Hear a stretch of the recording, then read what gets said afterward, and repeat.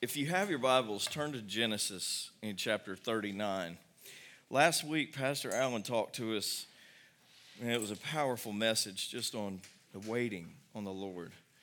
And he gave a picture that was especially meaningful to me, and because oftentimes, just to get away, we kind of live in the country, and when we're on the island at night, we like to go to the West End, and there's no light out there at all. And you can genuinely look up and you can see the 9,000 stars that scientists think you could see at any one time. And he showed a picture from Africa, which you could almost see, you could see the small ones in detail. And God hung every one of those stars, and he said this very simply: if he can do that, he's got you, right?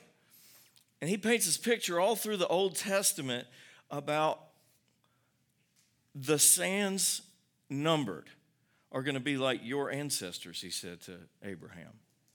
That he knows the hairs on our head, and he's got everything under control. But even knowing that we could be in a time of waiting doesn't mean it's going to be easy. And that there are some things that, especially in our minds, we can change so that we can get through at least the process of resting in him and going outside and looking up and saying, you know what, Lord, you got this. There's an Old Testament character named Joseph who had so many ups and downs, it was ridiculous. And most of which he didn't do anything wrong after the get-go. It started in mayhem, and we're going to skip from one story, probably 4 scenes in his life tonight.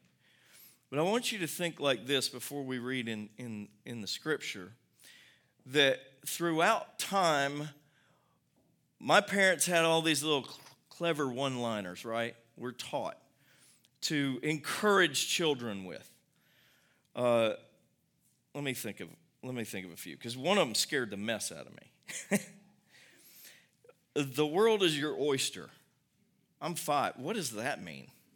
Right? I remember in the 80s when it really became a big deal for advertisers to pick up on this. Where's the beef? Who did that? Wendy's. Everybody knew you got to go to Wendy's if you want any meat. Nike, just do it. How about personal guidance rules? Like my parents would tell me, don't talk to strangers. You're with me. Why can't I talk to that guy? He's got candy and I'm about to have surgery. I remember my brother was about to have surgery in the waiting room. He was offered candy. Don't talk to strangers. Mom, you're right here. There was one, yeah, I remember now. All of our teachers taught us, if you're ever on fire, what do? You guys are the best audience ever. Stop, drop, and roll. I waited every day for the day that I was going to catch on fire, thinking, it's going to happen. They've been telling me all this time. I'm looking for all the other people. Who's been on fire in your life? Scott, don't raise your hand. Well, in 1937, Disney tried to pass on some good advice to all of us. When Snow White meets the 7 dwarfs, and she says, I'll move in here, but the place is a mess. So we're going to have to do some cleaning up. Right? Well, what did she teach them to sing because nobody could do it?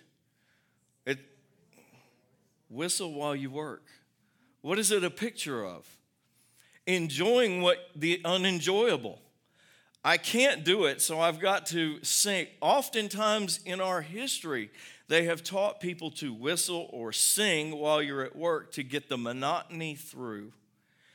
When your spiritual life becomes monotony because you're trying to clean up a mess that only the God of the universe can clean up, there are some things that Joseph knew innately because he had a relationship with God that we're going to learn tonight and we're going to pull out of Scripture that we'll see. The illustration of how you can experience joy in the midst of the unenjoyable. Listen to what J.R. Tolkien said.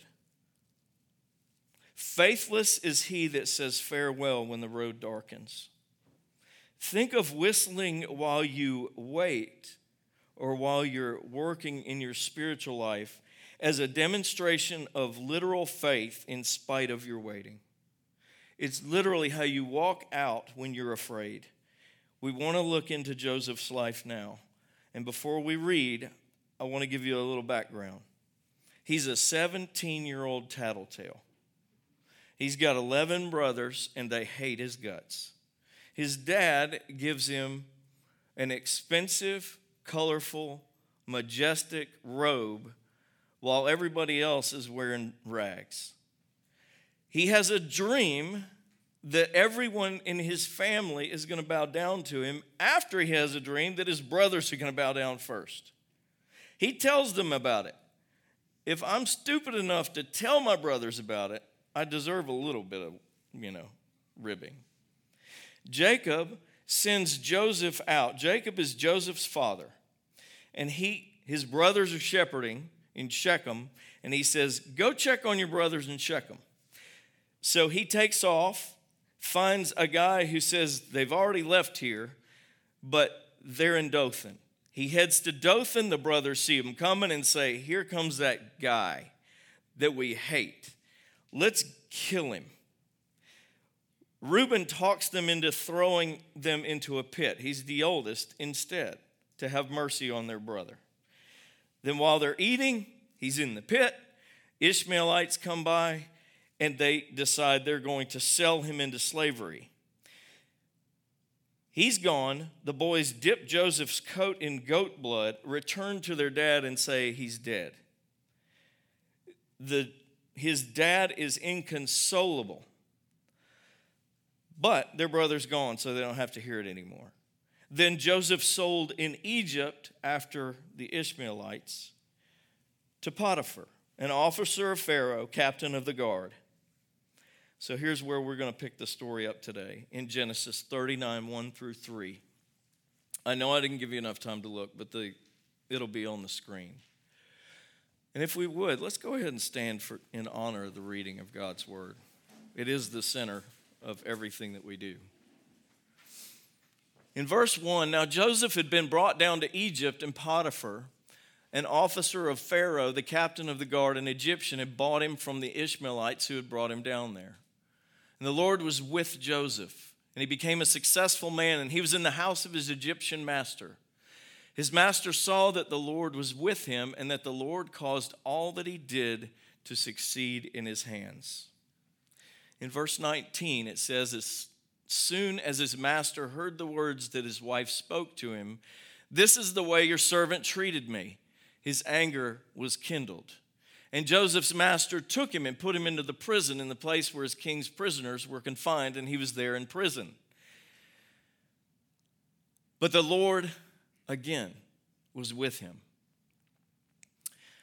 The Lord was with Joseph and showed him steadfast love and gave him favor in the sight of the keeper of the prison. And the keeper of the prison put Joseph in charge of all the prisoners who were in the prison.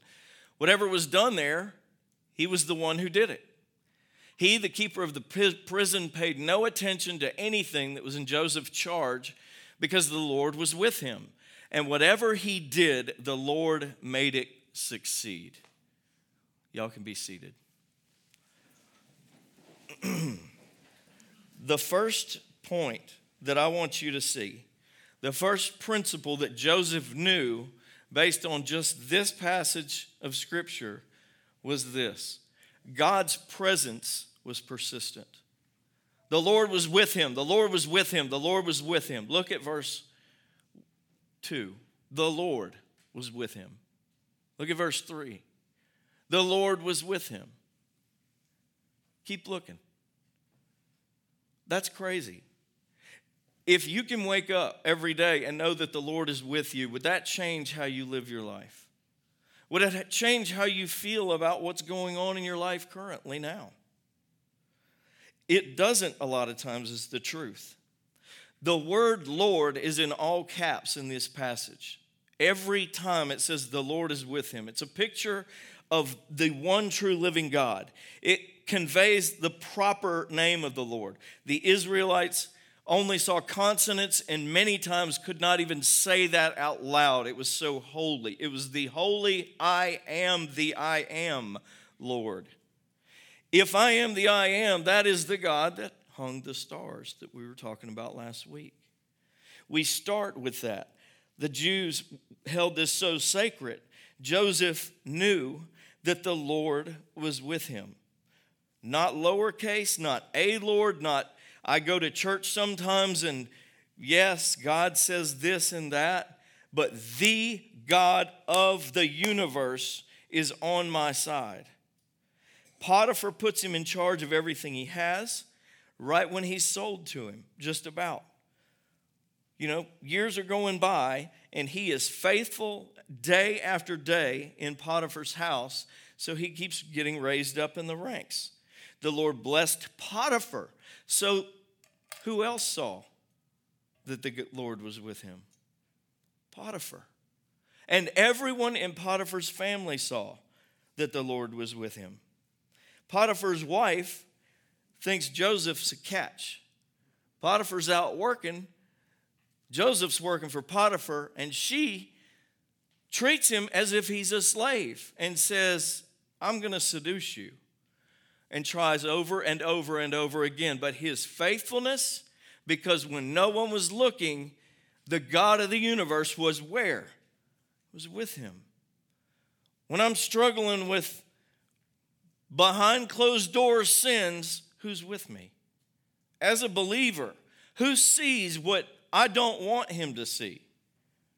Or do I want him to see it as a believer? Absolutely, I want him to see. I want to know that my forgiveness is legitimate and wash me white as snow. Good faith and good character receives day after day, minute after minute, God's gracious forgiveness for my sin.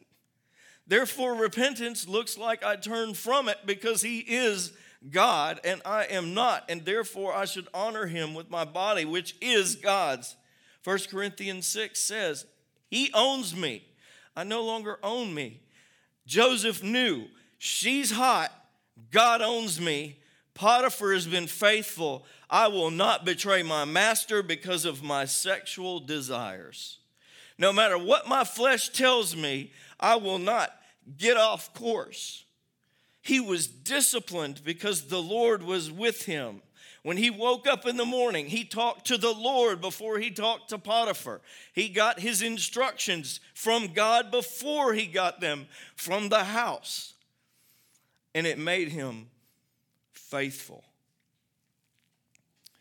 And we look in verse 21, the Lord was with Joseph, even though she tried to seduce him.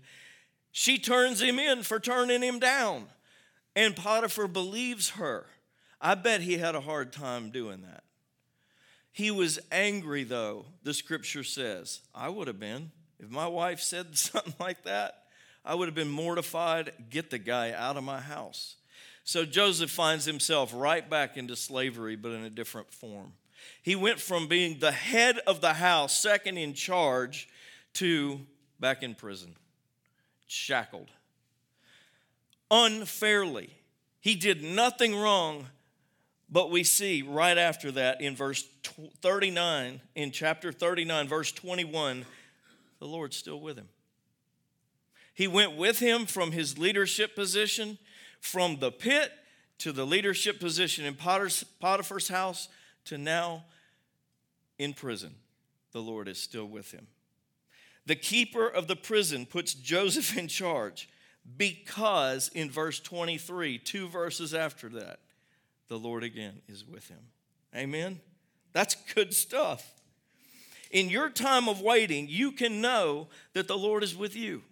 That when you go outside, there's a reason you're going outside, because you believe the Lord is with me inside, but I just want to see that your beauty, and it reminds me when I'm looking up to the clouds that you are God and I'm not, and you hung that and I didn't, and I can't explain anything. And when my opinions supersede my walking around belief, I need to put my eyeballs on a redirection. And that's a good habit that we can get into.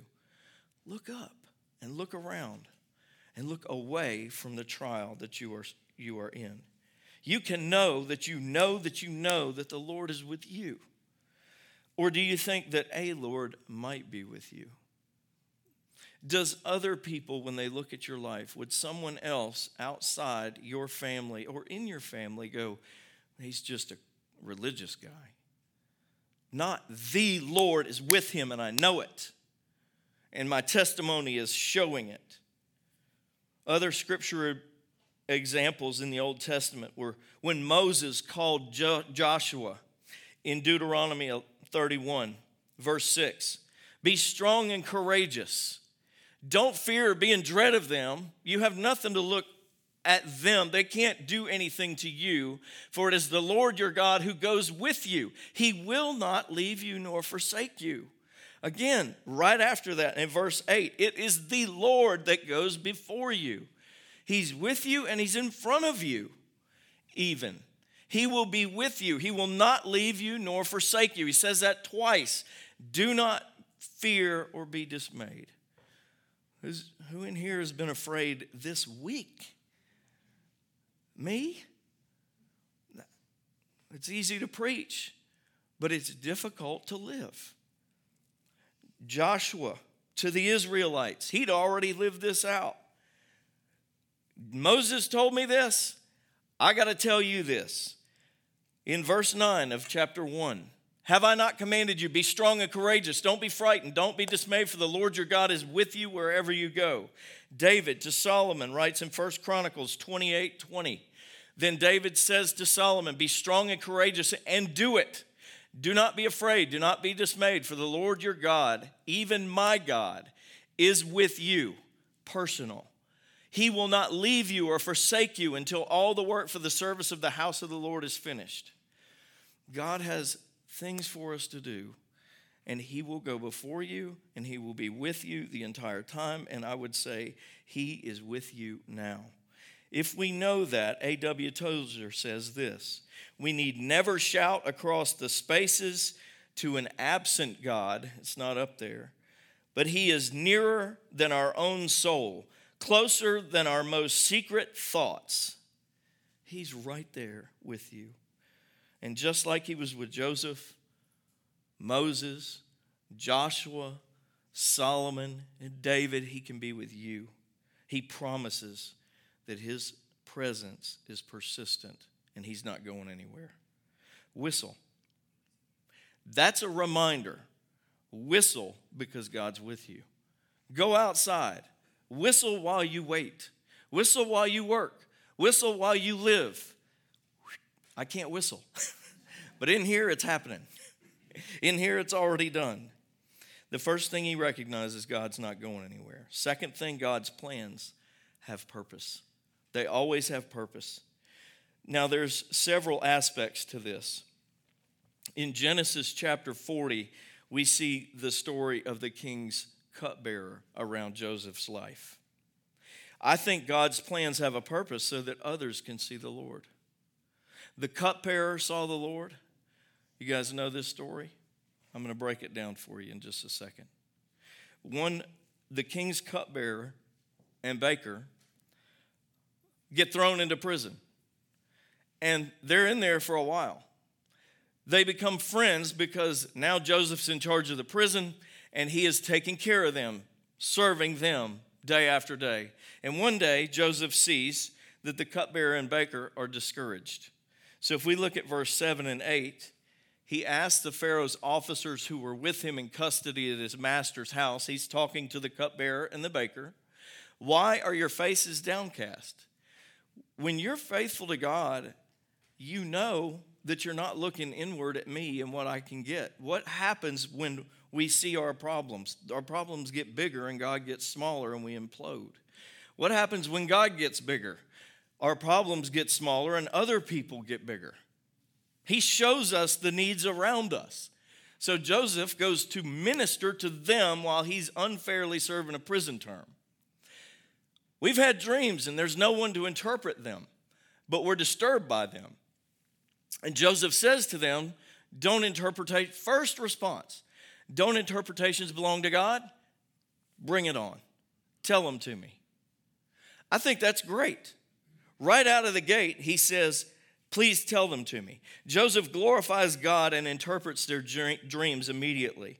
And then in verse 14, what does he say after he interprets the dreams? Because he tells the cupbearer, you're going to be fine. And then he says this, only remember me, cupbearer, when it's well with you, and please do me the kindness to mention me to Pharaoh to get me out of here. I've been serving time for something I did not do. I've been faithful to God, and now I've had an opportunity to serve God right here and trust him. And I interpret the dream that God gives me faithfully because I wasn't looking at me. Well, you're going to let me out. Let me out. He interprets the next guy's dream because the next guy goes, wow, this is great. Baker comes up and he goes, by the way, you're going to be dead in 3 days. Within 3 days, both situations came absolutely true, and the cupbearer forgot Joseph. Cupbearer walks away, goes back to his job. He's reinstated. The baker is hanged, and the cupbearer says nothing to Pharaoh. Why? He's comfortable again. The cupbearer was about the cupbearer. Joseph was about the cupbearer. It is our job to be about the cupbearer, not about us. We should, like Joseph, be looking outward to the cupbearer's needs, not so that we can get out, but eventually we're going to see what happens. Joseph glorifies God by interpreting their dreams, and he mentions in turn for the interpretation, he asks to get out. The dreams come true, and I can imagine time going by, and I can't help but think that Joseph is praying like I would pray. How would you pray? Why is this happening to me? What did I do wrong? What have I done to deserve this? In my own life, I've asked God a lot of times, why can't life be easier? Am I going against the goads? What am I doing wrong? It's not until we believe that we're right with God, or right where God wants us to be, rather, that we can truly be used by God and whistle while we're in there and stop praying prayers like that. What we usually do is waffle in our complaints. We'll waffle or we'll whine about instead of whistling. Time after time, I've heard people agonize about this can't be God's will. What is happening in my life right now cannot be God's will. Sitting in jail cannot be God's will for Joseph because God's got bigger plans for Joseph, right? That's hard to wrap our minds around. The truth is, there are some uncontrollable situations that happen all the time. Deaths, little babies die. Suicides, all around us. We try and explain the uncomfortable. We try and talk God out of the uncomfortable. But we don't often settle in the uncomfortable knowing that when we get to heaven, we'll have questions. We're all going to have questions, and we can't put our fingers on the uncomfortable. There's nothing we can do about it to take it away. It's still happening, but God is there. There are questions. I would say settle in it. Look outward after you look upward. It always makes sense. After something happens, the only part of God that we ever understand is the part we obey. Oswald Chambers said that in about 2,000 words. When we obey God, we understand what he planned to do back then. If you look in John 5:17, it shows another reason. Not just to look out, but to show that God is always working. Jesus answered them, my Father is working until now, and I am working. God never stops working. So I believe when Joseph responds, don't interpretations belong to God? Bring it on. He was simply saying, I believe God's working, and I am following the instruction that he's giving me literally while we're having this conversation. He wasn't bogged down or preoccupied by anything else, by his own affairs. He just knew God had a plan. He didn't know what it was, and every moment of every day was an opportunity to minister to someone or be ministered to. We can serve God through the trial, or we can complain to God about the trial. Either way, the trial is real, and it's there. Luke 16, 10 through 11 says, one who is faithful in very little is also faithful in much. One who is dishonest in little is dishonest in much. If you've not been faithful in the unrighteous wealth, who will entrust you to true riches, spiritual riches? When we are not faithful with little things, he doesn't give us bigger tests. We're constantly having to go back to the same lesson over and over again, and we wonder why we're not getting ahead and spinning our wheels. You watch a progression of Joseph just constantly excelling, constantly moving up. Why? He didn't set his sights on the top of the ladder. He set his sights on the owner of the ladder. He set his sights on something so much bigger, a relationship with God on a day-to-day basis. He realized that God wanted to use him in times of waiting. And when we realize that God's always at work, that changes our perspective in the day. Here's another reason. It strengthens our faith. He was constantly and consistently faithful. Nothing owned him but the Lord. In all he did, he served the Lord. The story continues in chapter 41. Pharaoh has two dreams. We're back to the dreams again. He freaks out. He calls his magicians and the wise men in Egypt to interpret the dreams, and no one can interpret the dreams. And all of a sudden, the cupbearer goes, I remember. There's this guy in prison who I was with who interpreted the dreams for me and the baker, and they both came true, and here I am. You need to call him. So Pharaoh sends to Joseph, and in verse 16 of chapter 41, Joseph answered Pharaoh, it is not me that's going to answer, but God will shortly bring it about. He's going to give you a favorable answer. How did Joseph know that?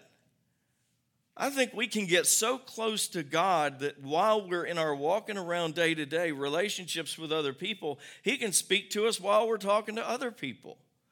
I think that he knew innately, right away, that he was hearing from God, and it was God he was hearing from. Joseph was that good at hearing from God. And Pharaoh tells Joseph in his dreams, he tells him what they mean. You got the stalks are, and the animals are one dream in itself. But God's trying to drive the point home that this is going to come to pass. It is going to happen. So you've had two dreams that have the exact same meaning. And in verse 12, at the doubting of Pharaoh and the doubling of Pharaoh's dreams means that the thing is fixed by God and that God will surely bring it about. Pharaoh moves Joseph into the house. He gives him his signet ring. He hooks him up with a wife, and he begins to stockpile food, and he runs the nation of Egypt right after that. He goes from the prison to the palace all of a sudden, just like that overnight, because his faith was already strong. It had been building, and now it's really strong. For our healing, I think this is amazing. His wife Anaseth bears a couple of sons, and in verse 51, Joseph calls him Manasseh, for he said, God has made me forget all my hardship in all my father's house. The word Manasseh literally means to make to forget.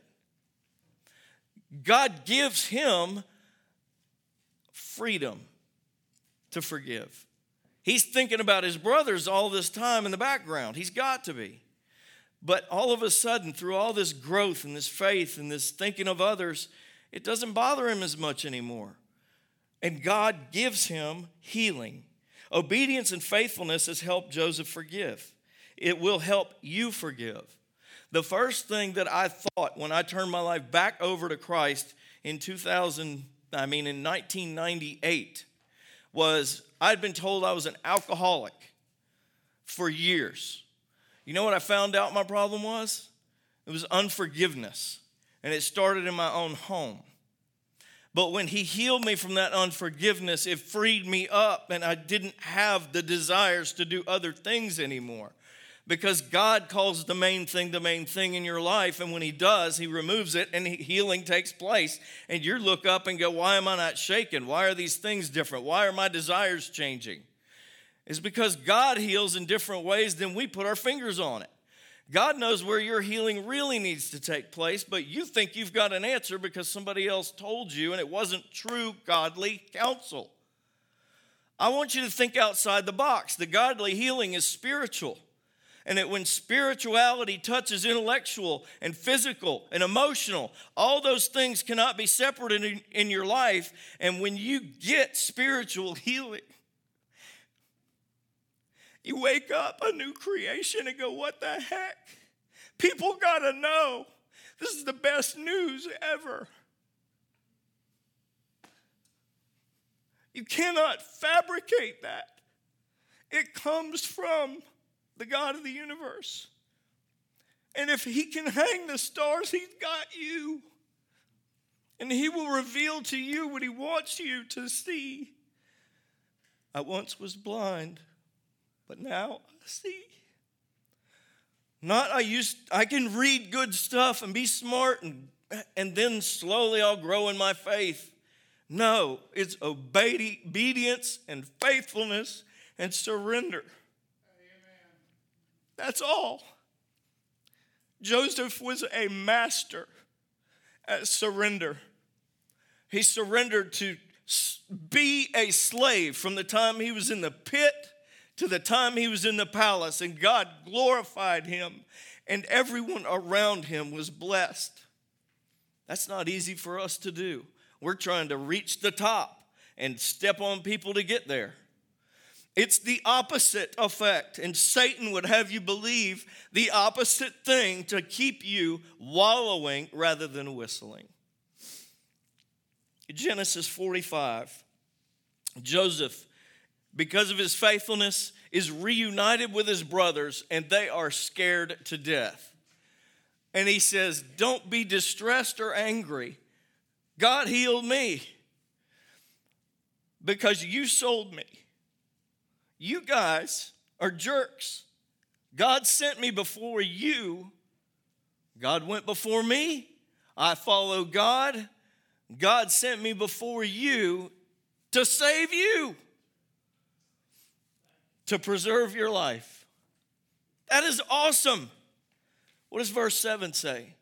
God sent me again before you to preserve for you a remnant on the earth. That I promised Abraham the Israelites are going to multiply and you're going to be fine. And to keep alive for you many survivors. I am here to save the people that threw me in a pit and planned to kill me. Chapter 50, Jacob is dead by this point, and now they think that Jacob kept me alive. Jacob is the reason that he was nice all that time. Now the brothers are freaking out again. And what does he do? He reminds them all over again. Do not fear, for am I in the place of God? We put ourselves in the place of judgment when we shouldn't. We put ourselves in the place of God when we shouldn't. We don't forgive when we should. Why? Because we haven't been faithful when we should have. As for you, you meant evil against me, but that didn't matter to me. God meant it for good, to bring about many people should be kept alive as they are today. God has a plan, and it's so much better than ours. You ever been distressed or angry with yourself or someone else for something they've done in the past and never let it go? You could be an alcoholic. I'm telling you, you could think that the ways you're handling it make you what you are. But in reality, it's a heart condition that only God can heal. He heals us for our hope as well. Joseph believed this simple truth that Jeremiah wrote, and you guys are so familiar with this, but I couldn't resist to put it in here. I know the what I have for you. God's got a plan for every one of us.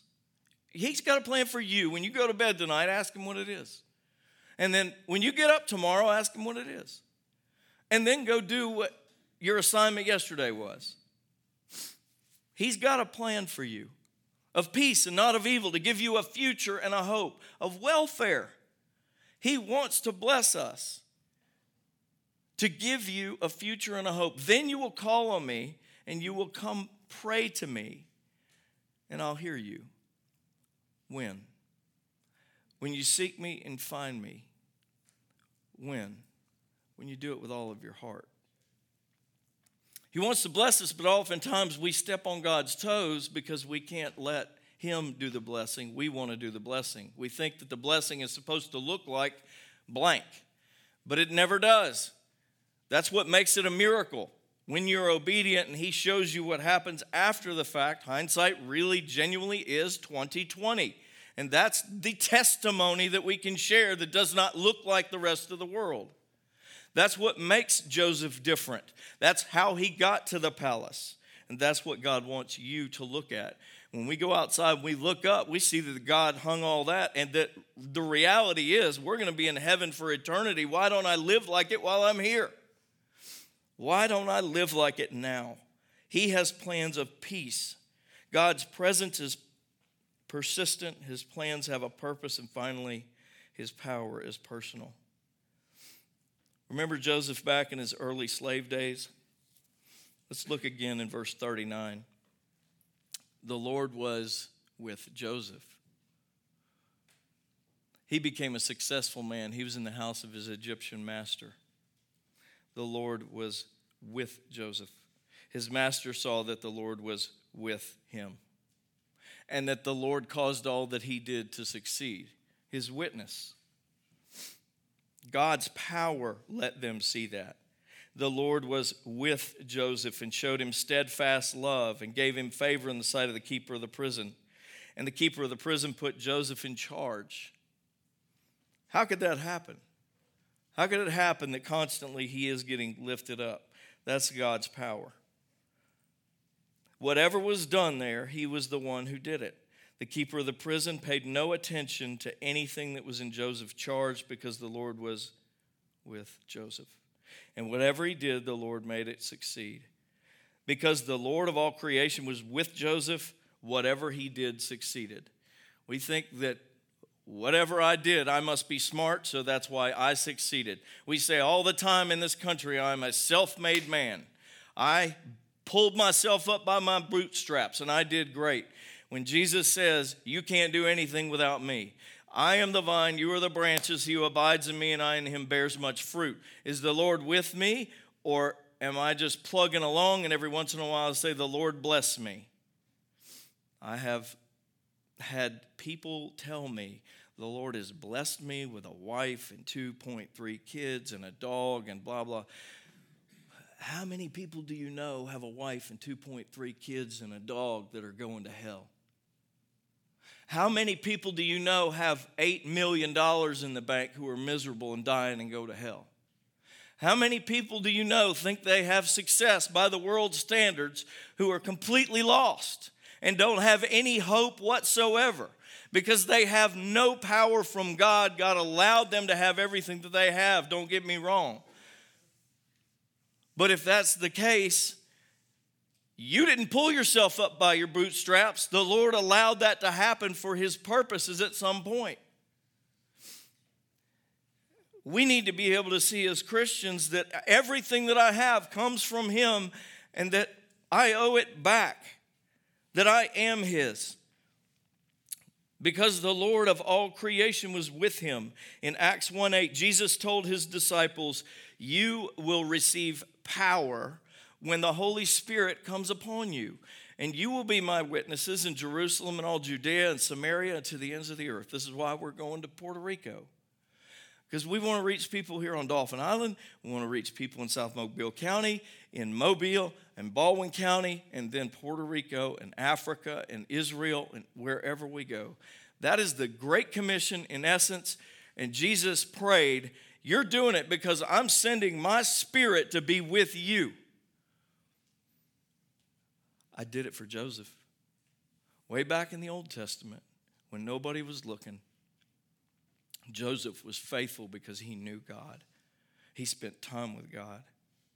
The Lord is ever present, all-knowing, and all-powerful. He can use a donkey or a lost person in your life. Don't think that he can't. He used Pharaoh to save the Israelites. Joseph's life is a great Old Testament picture of the gospel, starting with salvation to his people and spreading to a lost world. Psalm 29:11 says, the Lord gives strength to his people. The Lord blesses his people with peace. And last week we read, he gives strength to the powerless, and those who wait on the Lord will renew their strength. If you're tired, you don't have to be. You can whistle while you wait. The band's going to come up now. We're going to wrap this service up. And before they do, I want to just say a couple of things. If he gives his strength to his people, he'll bless his people with peace. That's what that scripture says. You might not have peace. You might not have strength. And just by walking out and looking up at stars doesn't necessarily give you strength, does it? Just by looking at clouds doesn't give us strength. Jesus said, I'm at the door knocking. He who opens the door, I'll come in and I'll fellowship with them. Jesus knocks. He tells us things. He gives us promises in Scripture. He tells us his Holy Spirit's going to be with us. But we don't really always receive that. From the time Joseph was 17 to the time he went in to the palace, he was 30 years old when he went into the palace. So 13 years is a long time to be faithful. 13 years can seem like a long time for us. My life's half over. I missed my calling in 13 years. What's God really doing? Are you waiting for something good to happen in your life? I would say there's no time to waste. That when you're whistling while you're waiting, you're actually doing something. That whistling is a demonstration of faith that you've received from God. For all who call on the name of the Lord will be saved. I want God to do this, and then we pick and choose in Scripture what it is that we'll respond to. He wants us to be faithful in everything that he tells us to do. From whether it's just, I should go to church, I should tithe, I shouldn't cheat on my wife, he doesn't pull back his information for what we should do. He tells us all over in Scripture. But when we hear it, we go, I don't really like that, or that's inconvenient. And so we don't get the full blessing, and we don't go to the palace. We stop somewhere between the pit and anywhere in there. And sometimes we end up going back to the pit. We're sold into slavery, but we were such bad slaves that we got kicked out. And God said, you got to go back to the pit. Here's a shovel. Good luck getting out by yourself. There's no ladder. And we die. As believers in Christ, we will say, I want you, but not enough to really make you Lord of my life. Not enough to give you everything that I am. There's a big difference in wanting a pass from hell to receiving from the pit to the palace blessings. And it's costly to our minds. When we offer our bodies a living sacrifice, holy and acceptable to him, then our minds are transformed and renewed, right? Offer him your heart. Joseph gave his heart up when he realized he was a jerk and he was a little arrogant at home. I believe that somewhere along the way, Joseph realized I didn't have any business telling my parents that they were going to bow down to me. I had no business telling my brothers that kind of stuff. Thank you, Lord, for forgiving me for that. God will reveal things to you in your head after you give him your heart. 13 years is a long time to waste. Maybe you've been waiting on God to answer a prayer or move, and he's been wanting to. But Matthew 7:21, Jesus wrote, Not everyone who says to me, Lord, Lord, will enter the kingdom, but the one who does my will is the one. The one who does the will of my Father who is in heaven.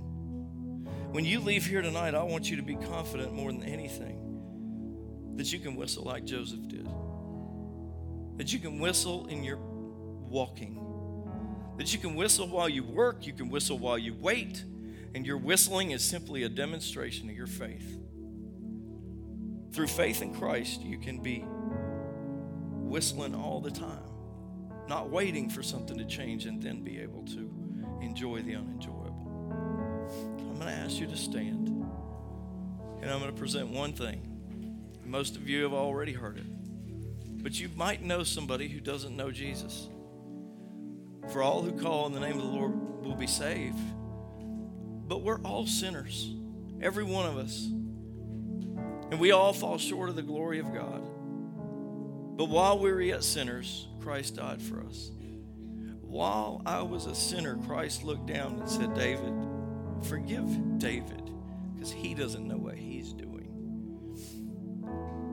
We as believers, more than anyone on the planet, should know what we're doing. And we are wasting time if we are not whistling for the gospel.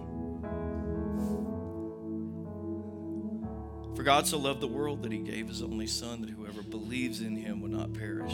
Why did Jesus say, you can believe in me, but not who I'll call are going? I'll tell you, because your belief shows up here. Our belief, if it's not showing up here, maybe it's not real belief. I'm going to pray. And if you don't have real belief, just pray, because God will hear you like you heard Joseph. Lord, I don't know that I know that I know that Jesus died on the cross for my sins. I don't know you personally the way David was talking. I don't know you the way Joseph did. But I want to. So I believe today that Jesus died for my sins, and I am a sinner, and I turn from my sin and I turn to you. That's all you have to say, something like that, and God will save you. I want to know about it if that's what happens.